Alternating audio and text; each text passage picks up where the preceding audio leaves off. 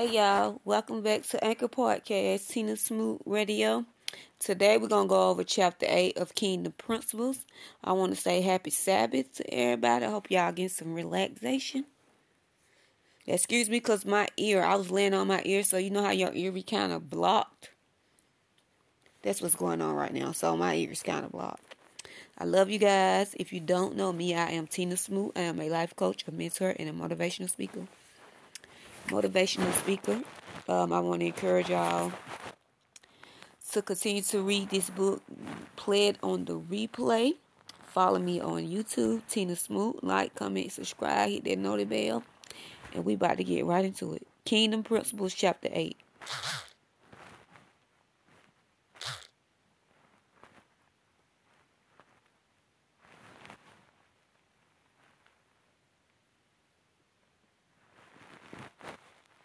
Chapter 8, Kingdom Concept Number 5, Understanding the Kingdom Concept of Law.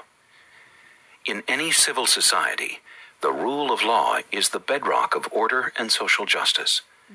As noted in the previous chapter, a constitution is the documented aspirations, desires, and hopes of the people for themselves, in the case of a democratic republic, and in a kingdom, the king's aspirations and desires for his citizens. Law is produced to protect the Constitution and to secure the rights of the citizens to what the Constitution promises and guarantees them. No human society can survive long without laws. This is just as true for a kingdom as for any other system of government. Human nature being what it is, laws are necessary to keep man's baser instincts and drives in check, protect public safety and decency, and preserve the moral order. Every kingdom is governed by laws. Laws enforce and protect the standards by which the kingdom operates. As we saw in the previous chapter, the standards of operation for any government, a kingdom included, are codified in a document called the Constitution. This contract spells out what the government expects from the people and what the people can expect from the government. It also delineates the rights of the people. These rights and expectations need to be protected, and that is the purpose of laws. A country's laws always reflect its constitution because they are derived from its tenets. They not only protect the standards and ensure their fulfillment, but also prescribe penalties for any who violate the standards. In order to develop a better understanding of the overall kingdom concept, it is important to have knowledge of the origin, nature, and function of laws in a kingdom. And as I have throughout this book, I will continue to use the kingdom of heaven as the primary model. The Bible, the kingdom of heaven's constitution, establishes the standards for life in the kingdom. Unlike other constitutions, however, it also lays out the penalties for non-compliance. In addition to being a constitution, then, the Bible is also the law book of the kingdom of heaven. We often think of laws as unpleasant and inconvenient demands that restrict our freedom and limit our options. In reality, laws are designed to free us to pursue unlimited options by providing a safe environment where we can live in peace, security, and confidence. True freedom is always circumscribed by boundaries, and laws define those boundaries. Within those boundaries, we are free to thrive, prosper, and reach our full potential.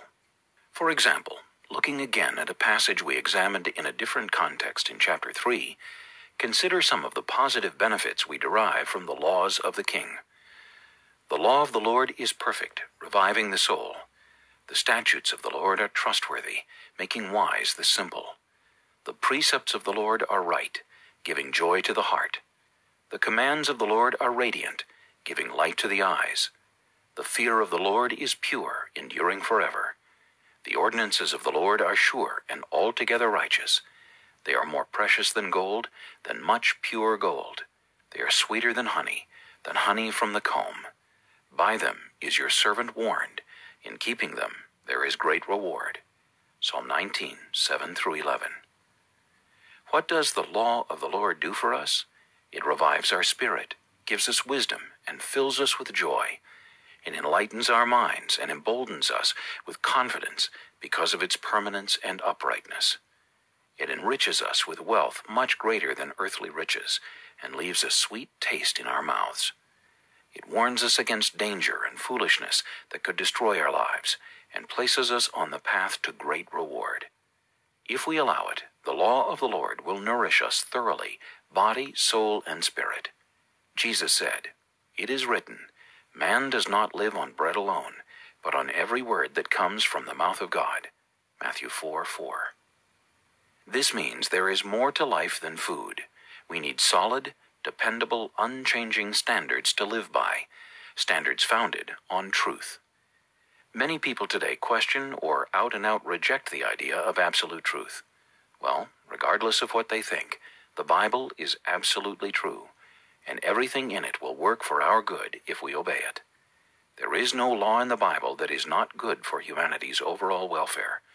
In fact, the Bible is the best regulator of civic society, yet most of global society rejects its wisdom and insists on choosing its own path.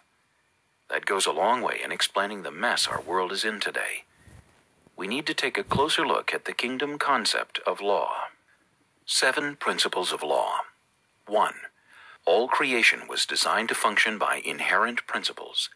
Inherent means built in, existent from the beginning. In other words, the laws of the King of Heaven are built into the very structure of creation and determine precisely how all of creation functions. Scientists speak of the laws of nature, the laws of physics, the laws of gravitation, the laws of thermodynamics, and many other laws to explain how nature works. In this sense, laws are observable, measurable, and repeatable because they never change. Everything that God created was designed to function by certain built-in or inherent principles. 2. These principles are called natural law. Natural law has to do with laws concerning the nature of a thing. For example, birds do not have to be taught to fly. That ability is inherent in them as a natural law. In the same way, fish are not taught to swim.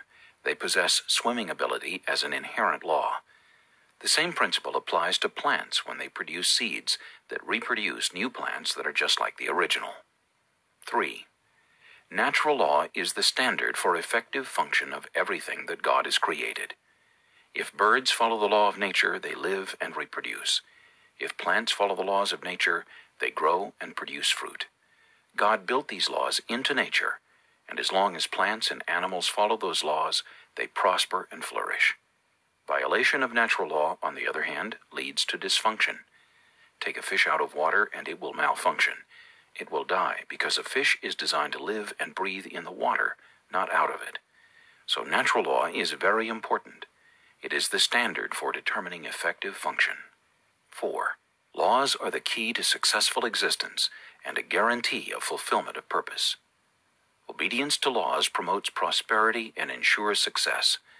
All a bird has to do to fulfill its purpose is fly and reproduce. Both of these functions are governed by natural laws. Every plant and creature on earth will succeed and fulfill its purpose simply by obeying the natural law inherent within them. It is no different with us. As long as we acknowledge the laws of God and submit ourselves willingly to living by and obeying them, we too will succeed and fulfill our purpose in God's design. We will realize our full potential. 5. Laws protect purpose. When we obey laws, we protect the purpose for which we were born. As long as a fish stays in water, it will be able to survive and prosper. As long as a seed stays in the soil, it will sprout, grow, and prosper. As long as a bird stays in the air and there is space to fly, it will fulfill its purpose and prosper. As long as we obey the laws of God, we too will live and grow and prosper. Please understand that when I talk about obeying God's laws in order to live and prosper, I am not suggesting that we can earn right standing with God by doing good works or by strictly observing some codes of rules or statutes. The only way to be rightly aligned with God is by changing our mind and turning away from our rebellion against Him, which the Bible calls repentance, placing our trust in Jesus' death to remove the guilt of our rebellion, giving up our self-reliance, and acknowledging Him as Lord, owner of our lives. By obeying God's laws, I mean living in willing submission to Him as King and Lord, and honoring His word as the unchanging standard of reference for our lives. So then, what laws of God are we to obey? All of them, of course, and there are many. But here are the two most important. Love the Lord your God with all your heart, and with all your soul, and with all your strength. Deuteronomy 6:5. Love your neighbor as yourself. Leviticus 19:18b. Jesus himself identified these as the two most important commandments in the law of God. Kingdom Ambassador Paul, in context with a discussion about the responsibility of kingdom citizens toward civic earthly authority, commented on this second verse saying, "Love does no harm to its neighbor. Therefore, love is the fulfillment of the law." Romans 13:10. Obey the law and it protects you. Disobey the law and you risk sacrificing your purpose. 6. The purpose for law is to protect the constitutional covenant. Laws exist to make sure that the provisions of the Constitution are carried out consistently, equitably, and without prejudice for all citizens. For example, the Constitution guarantees every citizen the right not to be convicted of a crime until proven guilty. Trial by jury is a law designed to protect that constitutional right for every citizen. In the kingdom of heaven, the laws of God are designed to protect and ensure the fulfillment of all terms of the covenant that God has with his creation. Typically, cutting a covenant involved the swearing of an oath of fidelity between the parties entering into the covenant. Because God's covenant with man is unilateral, meaning that we enter freely into a covenant he has already established, he alone can swear faithfulness. And the Bible says that this indeed is what he has done. When God made his promise to Abraham, since there was no one greater for him to swear by, he swore by himself, saying, "I will surely bless you and give you many descendants." And so, after waiting patiently, Abraham received what was promised, because God wanted to make the unchanging nature of his purpose very clear to the heirs of what was promised. He confirmed it with an oath. Hebrews 6:13 through 15 and 17.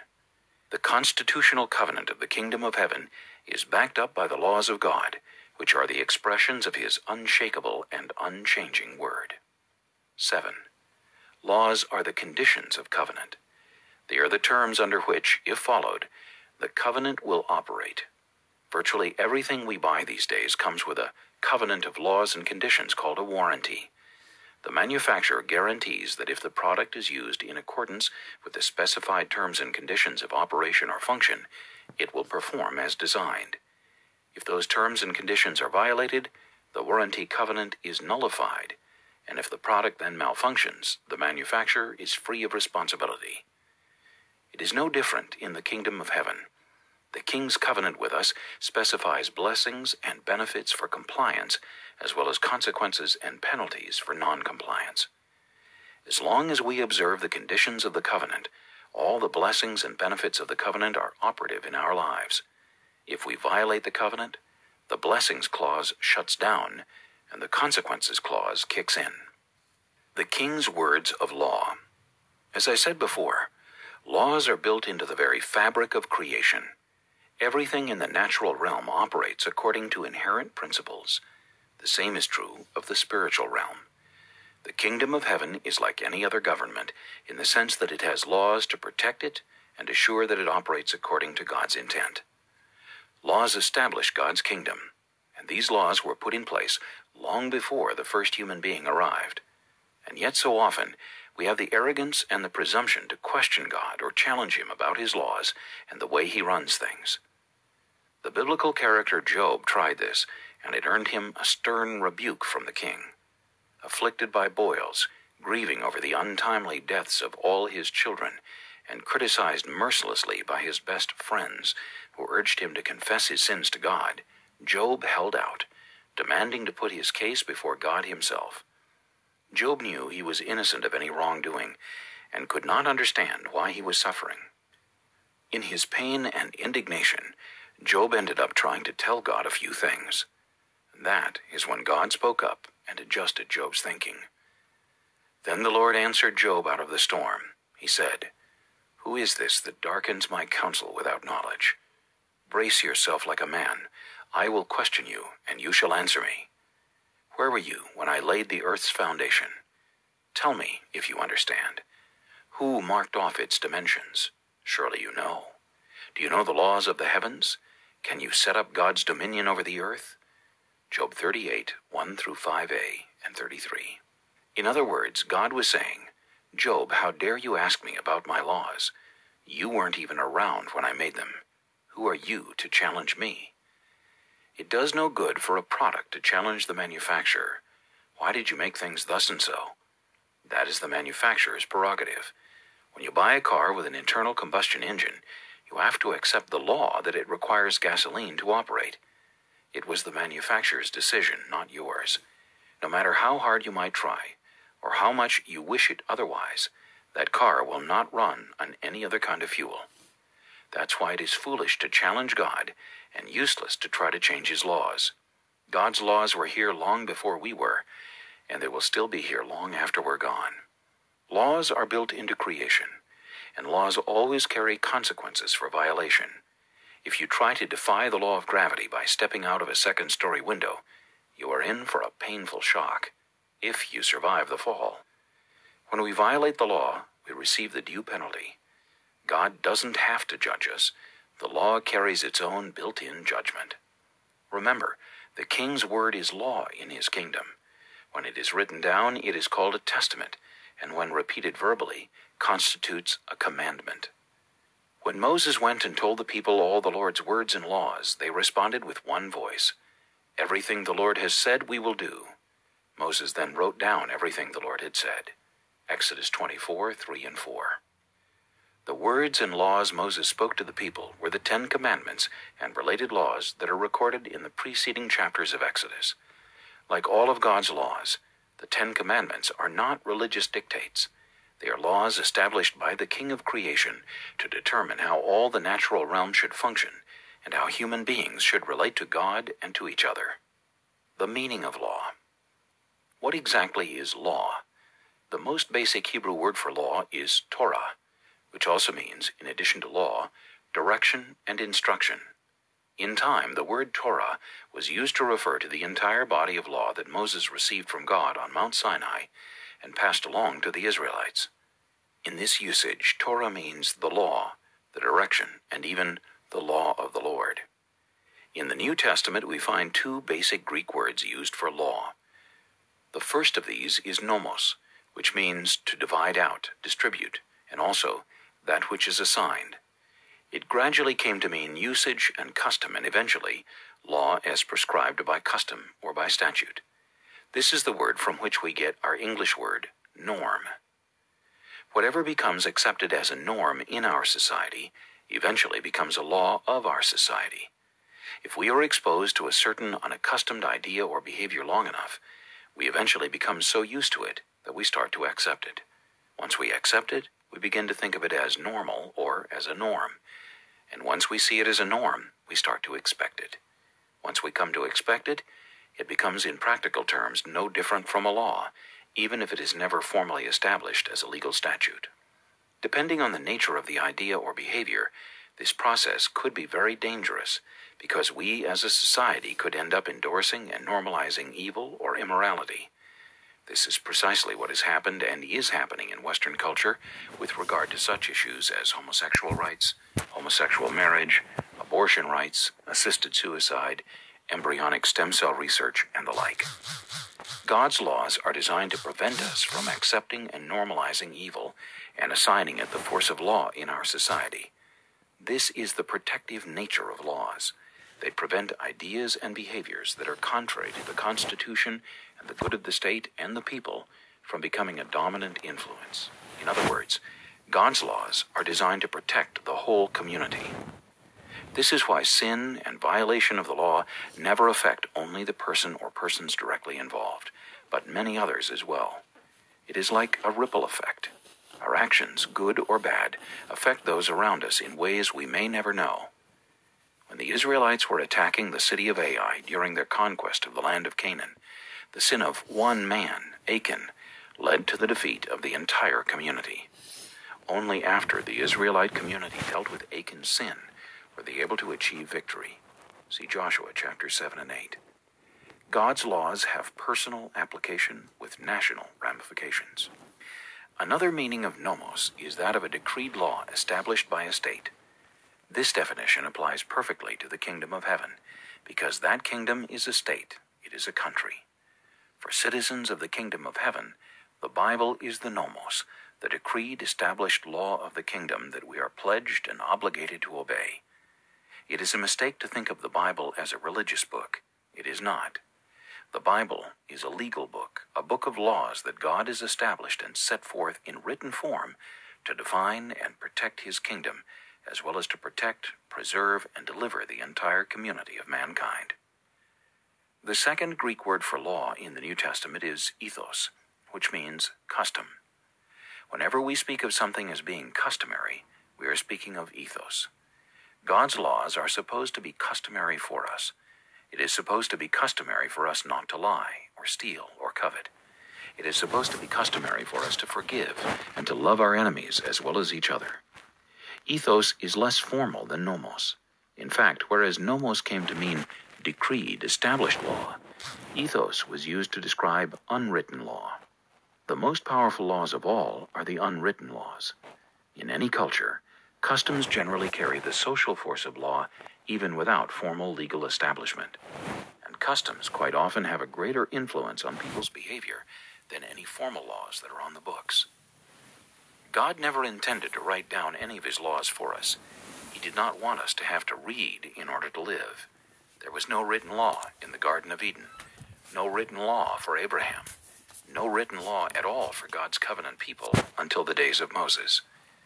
The King of Heaven's intention was to write his laws on our hearts and in our minds so that no one would have to teach us. It was humanity's rebellion and separation from God that made written law necessary. We needed something to restrain our baser nature and instincts and prevent us from destroying ourselves by uncontrolled selfishness, passion, and violence. The King's goal has never changed. Despite mankind's rebellion, his original purpose still stands. This is the covenant I will make with the house of Israel after that time, declares the Lord. I will put my law in their minds and write it on their hearts. I will be their God, and they will be my people. Jeremiah 31:33. This unchanging purpose of the King was fulfilled in the new covenant through Jesus Christ. Natural law versus written law.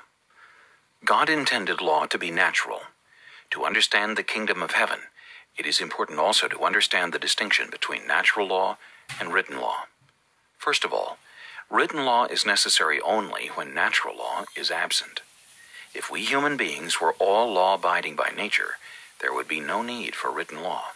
But as we saw above, our rebellion against God destroyed the rule of natural law in our lives and made written law, as well as human government, necessary to protect society and restrain evil.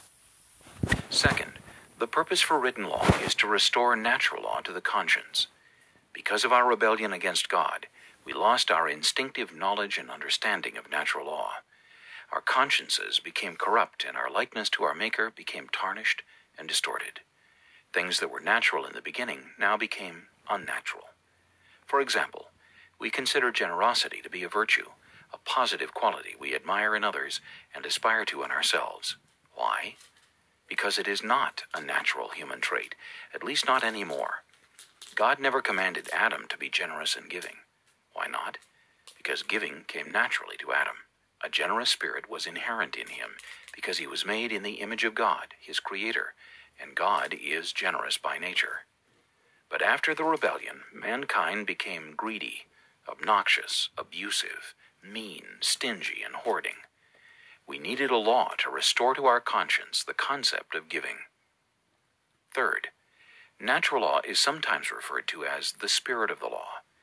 This reflects God's desire for his laws, the standards of his kingdom, to become the norms of our society. Remember, earth is a colony of heaven, and the laws of the King of Heaven should apply here as much as they do there. Laws produce society because they determine social relationships. There is a difference between the law and the spirit of the law. The spirit of the law refers to original intent, the purpose that was in the mind of the lawmaker in the beginning. Therefore, the spirit of the law is the inherent essence of the original purpose and intent of that law. As such, the spirit of the law is always higher and broader than the letter of the law. For this reason, the greatest form of law is unwritten law. Unwritten law is a product of the spirit of the law. When law has to be written, it is because the people are disobedient.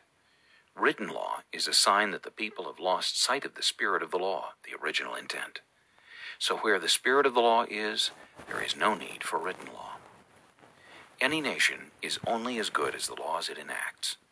Laws produce society, so whatever kind of society we want is determined by the laws we make. The worse the laws, the worse the nation. However, bad laws do not cause a nation's social, moral, and spiritual decline.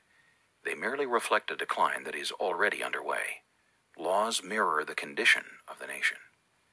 This is why it is so important for we who are kingdom citizens to regain our understanding of the spirit of the law, natural law.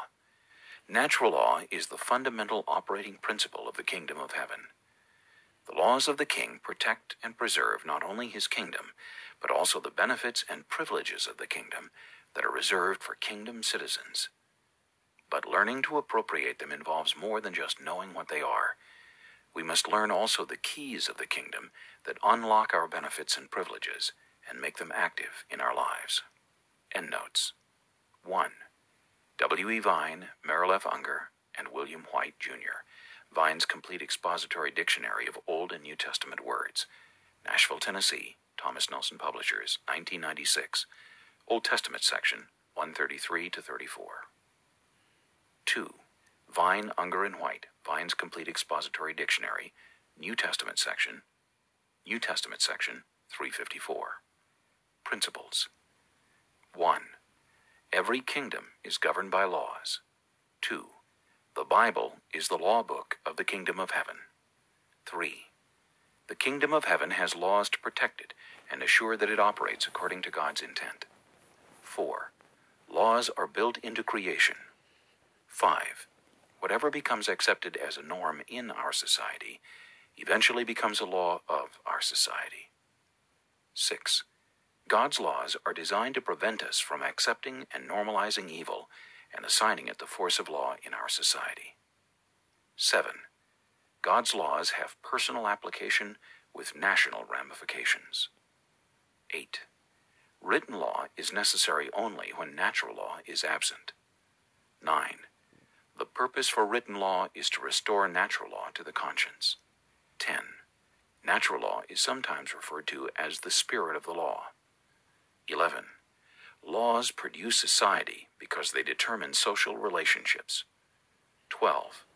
The spirit of the law is the inherent essence of the original purpose and intent of that law. 13. Any nation is only as good as the laws it enacts.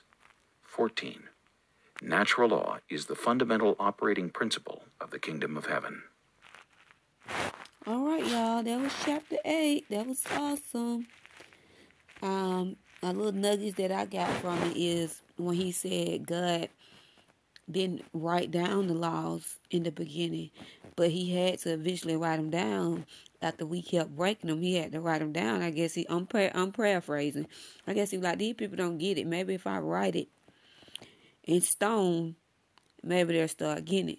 And then God don't have to come down here and judge us no more. He don't have to judge us. The law is written.